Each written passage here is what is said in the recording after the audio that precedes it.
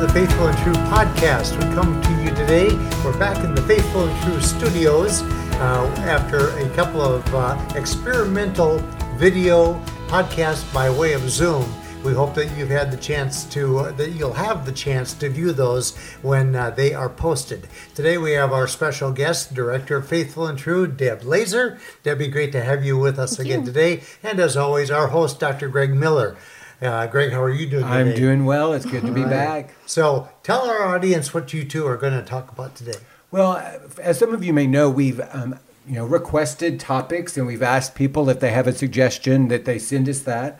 And one of the suggestions we got was to address the issue of how do you navigate recovery when you are going through a life change, when some transition comes up, some other circumstance comes up that maybe will take some attention, and at the same time you're trying to do that in the context of recovery. So what are some helpful principles or understandings of what that looks like?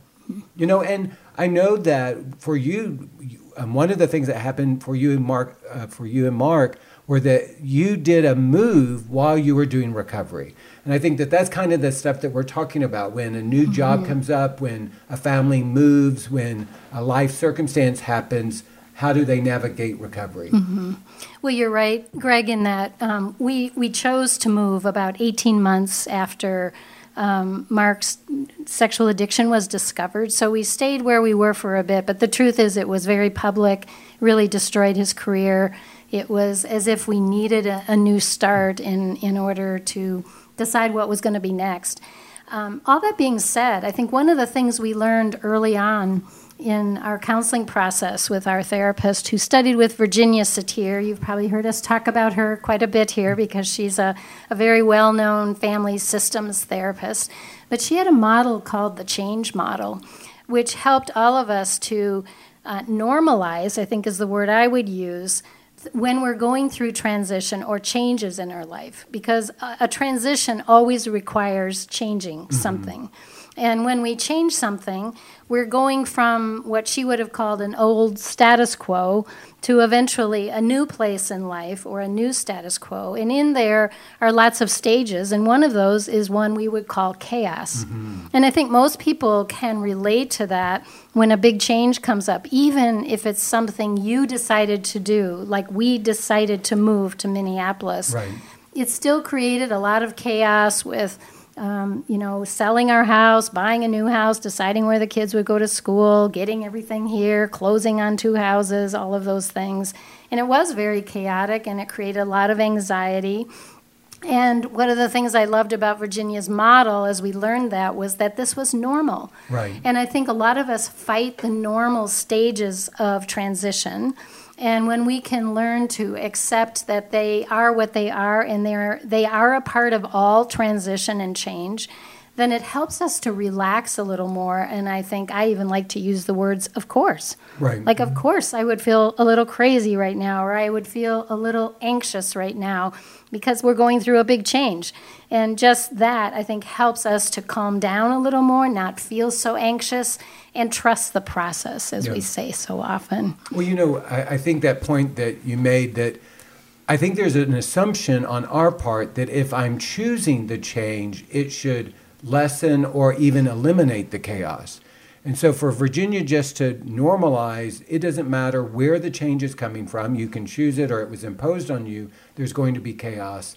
And so what becomes the challenge is, how can I create safety in the midst of the chaos when many of us believe I can only be safe when there's not chaos? And ironically, in that first, and I think she typically identified around that first year or that early season where there's going to be chaos, that if I try to control it, it actually is going to create more chaos. It's just allowing it to be and not be defined by it. And what we know about control is it's also a natural and normal thing we all do when we're anxious. So when you find yourself wanting to control a lot of things, it can be helpful just to sit down and say, what am I really fearful and anxious about right now? Because what might be the case is you need something, and when you can identify what that is, then it helps you to relax, and your need to control also tends to reduce. I think of, for instance, a decision to buy a new computer. We all are into computers, and generally they don't last that long these days. And the truth is, while I love having new technology and up-to-date so that, things stop crashing and all the things that happen when your stuff is outdated, I always hate the idea of getting new phones and new computers, because I know the transition it's going to create in my life, and I know it's going to be frustrating, and I know I won't always know what I need to know, and I just have to plan for some downtime. And for myself, one of the things that creates anxiety is not thinking I have enough help. When I do, I don't want to have to Google every single problem I have. I want a person there helping me. So I've learned, what are some of the things I need to make this transition with new technology better for myself. Maybe totally different than what you need, right, but it's what I need. And when I have that, then I can relax more, and I can get through that transition, and it may still be somewhat chaotic, and it won't be as hard on me emotionally and physically if I take care of my needs. You know what I think of when I think of transition and change and coming out of chaos was what we all as a group experienced with when COVID arrived, because we had to abandon how we do business at Faithful and True. And I'm so proud of the team and your leadership, Debbie, in how counselors were able to continue seamlessly in seeing their clients because of technology like Zoom. Meanwhile, we had to transition our Men of Valor workshops from being here in person to being virtual workshops that we did by way of Zoom. You did a masterful job of continuing that work effectively. I meant to mention early the way I'm very trying to weave in slyly the fact that we're excited to announce that we're transitioning back to being able to welcome workshop participants here in person to Faithful and True, starting with the Men of Valor workshop in July. So again, we're going to experience another transition. We're not anxious about it. We're more excited about it. We do have some anxiety about it. Yes, we do. I have some anxiety about it. Who's the we? Yeah, speak for yourself, Randy. For myself, it's not nearly as nerve-wracking, but it's definitely going to be different because we've had 14 months of no participation here. Right. And so that's going to be exciting. We know that God has great things in store for us, but at the same time, as Deb was talking about what's involved with change and all that type of thing, that's the example that came to mind for me. Right. Well, what's probably true, and this is what I hope, is that for the men who have participated in the workshop virtually, that their experience was not disrupted in any way. Right. What I can know behind the scenes is there was chaos. And that was helpful for me. I thought of Virginia Satir's model. That was very helpful for me to acknowledge I'm not failing. There's nothing wrong. This is still a good decision, and I'm going to be in chaos. And one of the things that can happen is we can begin to question the validity of the decision once we start to experience the chaos. Back to buying the computer. You're right. Everybody does it differently. And the person who loves computers, in fact, they anticipate they want their old computer to crash so they can get a new one. Their process is going to be very different than like mine. I needed a new laptop. I needed it for a long time. I kept putting it off because I didn't want to do it. I eventually had my son, who likes computers, determine which one to get. And then it sat in my closet from December until March when I brought it here and had someone else set it up and make the transition. And so all of that's going to create chaos for me differently. But what's true is whether I love computers or I'm kind of intimidated by them, I still have to go through the chaos of that transition. And so the more we know, the safer we may be, but we still have to engage the process itself. So, Randy, when you were talking about transitioning from the pandemic, first of all, into it and then eventually out of it, I think a good point to remember is that when we're transitioning with others, like we would be with a family or a spouse, we often don't have very different things that create chaos for us. And one of the things that can help us in our transition is to be able to talk about that. I think it's commonplace to try to talk someone else out about why their chaos is not relevant, but ours is, and so becoming good listeners and being able to talk about what creates chaos for me becomes a very helpful tool in communicating that. And it is all wrapped up in what I believe. That's what creates our chaos. My belief about a computer chaos when I'm transitioning to something new is I'm going to have to lose several days of work time because it's going to be a process that I don't just easily move into. That's a belief I have. Whether that's true or not, I don't know. But I carry that belief. Someone who's really good at this, like our tech guy, it's not going to create that kind of belief in him. So, he doesn't carry the same kind of chaos. Our belief systems are, in fact, what create the craziness, the anxiety, the anger, whatever it is, as we're moving through these stages. Yeah. And, one of the things, we're talking about this in the context of recovery. And for a lot of couples, they may be in a place where they're not talking much about the relationship. There may be uncertainty around the relationship. But in the midst of that, you're experiencing transition. And I think I would say that what may be helpful is to have conversations about the change. That if, using the example of the pandemic, if you and your spouse were in a difficult place, the pandemic begins, and it's like you are trying not to talk about anything, that would probably create more chaos. But to begin talking about the relationship again, that may create chaos. But it's okay to create the boundary to say, we're still not going to talk a lot about the relationship in the future, and we need to talk about how are we going to navigate the kids' school if they're not meeting, or how are we going to adjust our home so that people can start working from home. And giving yourself permission to engage those topics specifically so that there can be a little bit more safety in the transition itself. I had heard of stories in working with couples where they tried to move through the pandemic and not talk about it because there was this separation or there was this distance or there's just a resistance to talk, and it actually became more challenging for them in their relationship. And what could be true, too, before the pandemic is there was a certain amount of separation that was already created for a couple as someone went off to work all day long or traveled all week long or whatever it was. And now everyone's home, perhaps, all day, every day. And so some of those natural things that might have actually been helping us or our couples to navigate some stressful times in relationship were actually removed by the limitations of having to be home. Right. I think it's helpful to understand that all change is disruptive. It's just a matter of what degree. And if we just expect, even positive change creates that disruption.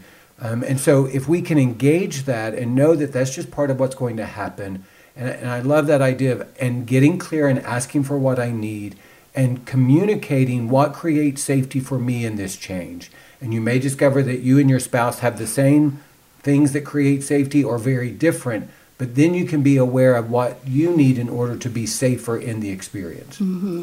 I think another thing that we've learned that's very helpful in transition is to acknowledge that we'll need more patience than maybe we normally give something.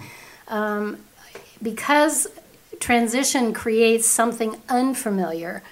In order to start progressing towards something that eventually will be familiar, we have to lean into it, so to speak, and practice it some so that what has been unfamiliar will slowly become familiar. And we forget about that. Even when I came back to the office, no clients were here or anything. It was just me and my stuff. And I remember the first week, I kept forgetting things at home that I had there to work on. And then when I was here and wanted to work on stuff at home, I had stuff here. And then I reminded myself, you've got to have some patience, Deb, with this because this is new. You haven't been here for many, many months. And of course, there's the of course again.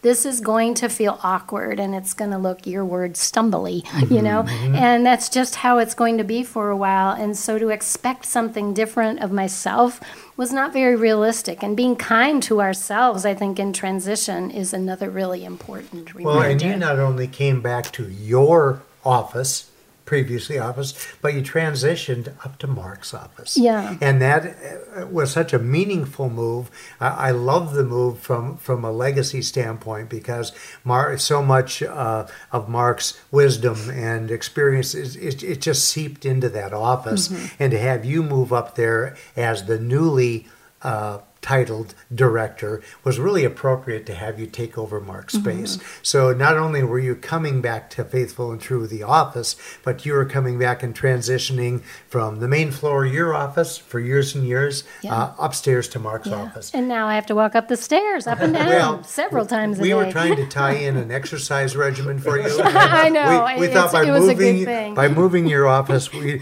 no longer had to have a treadmill. So, well, and that's a great point. Sometimes there are transitions in the transition that if we can just have one, that's great. But if, let's say, back to the idea of the move, suddenly it's maybe kids going to new schools, it's you going to a new job, plus you're accommodating a new place to live. And so just to be mindful that the more change there is, or where you are in your own recovery and journey, are going to be factors. I think of you and Mark moving earlier in your recovery, and Beth and I moving later in our recovery. We still had to deal with the chaos of the move, but what got triggered for you as you were moving, and maybe it's the anger that we are having to leave, or maybe it's the excitement of this new opportunity, that may be different than what was going on for Beth and I. And so even personalizing, we kind of start with the global concept of a move creates chaos, but this specific move creates chaos. And because of who I am, I have this unique chaos that I'm experiencing. So I think another important thing when we're transitioning like that can be to be intentional about some of the things we can be intentional about. There's a lot of things in change that we can't control, and there are some things we can.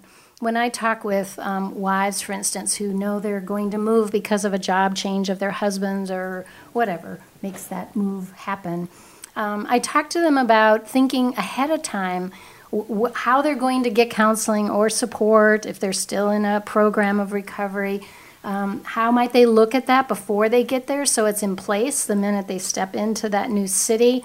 And they start looking and making calls and checking online about groups that are available and being prepared as much as they can so that it's ready and it's there. So being intentional can be very helpful about controlling what we can control. Right. And another type of move that a couple may be experiencing would be children going off to college or moving out of the home. And that's a very good thing, that's a very hopeful thing, that's an expected thing. But for a couple that's in recovery, you build a system of the family. In some ways, the family system is stronger than the coupleship. And so for a child to move away can begin to change that dynamic. And I've worked with a lot of men who would be talking about the fact that their last child is going to college. It's been a long time since it's just been the two of them. And now they've gone through this difficult season of the exposure, the betrayal, and now recovery. And so how they might have first thought about a child going away is very different now with the child going away. Yeah. So if we want to keep using all of these experiences in our life to build emotional intimacy, which is the idea, I think, as we grow closer to people, we would want to try to focus on how to talk about a transition.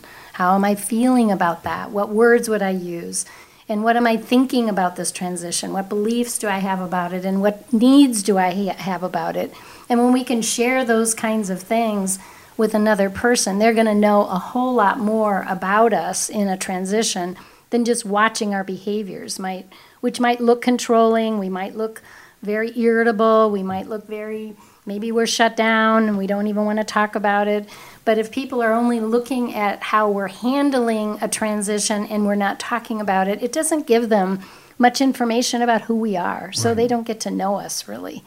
That was one of the things I loved about all the many transitions we went through, really, after we began to work in recovery, is we had so much better language to share what was going on in that. And it made going through transitions as a couple something that we were able to partner in instead of fight over. And again, the fights happen, I think, because we experience a transition differently.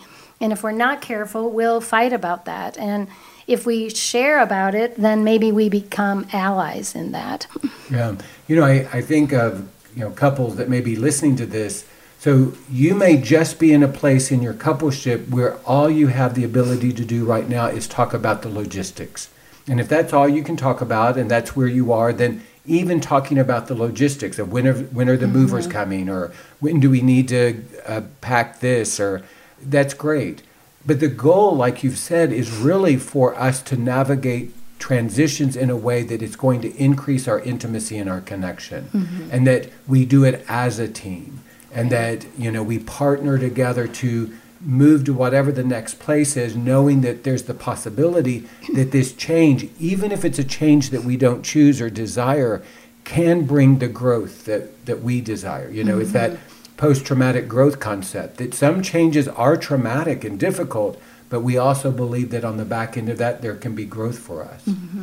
One of my favorite songs, at least that I heard from Rob and Mark, I suppose others sing it, is Everything Cries Holy. And I love the concept that everything in our life gives us the opportunity to learn something about ourselves. And if we take transitions and go after them to be a gentle observer of myself, we can learn a lot of things. We might notice, gosh, I'm not good at change. I hate change.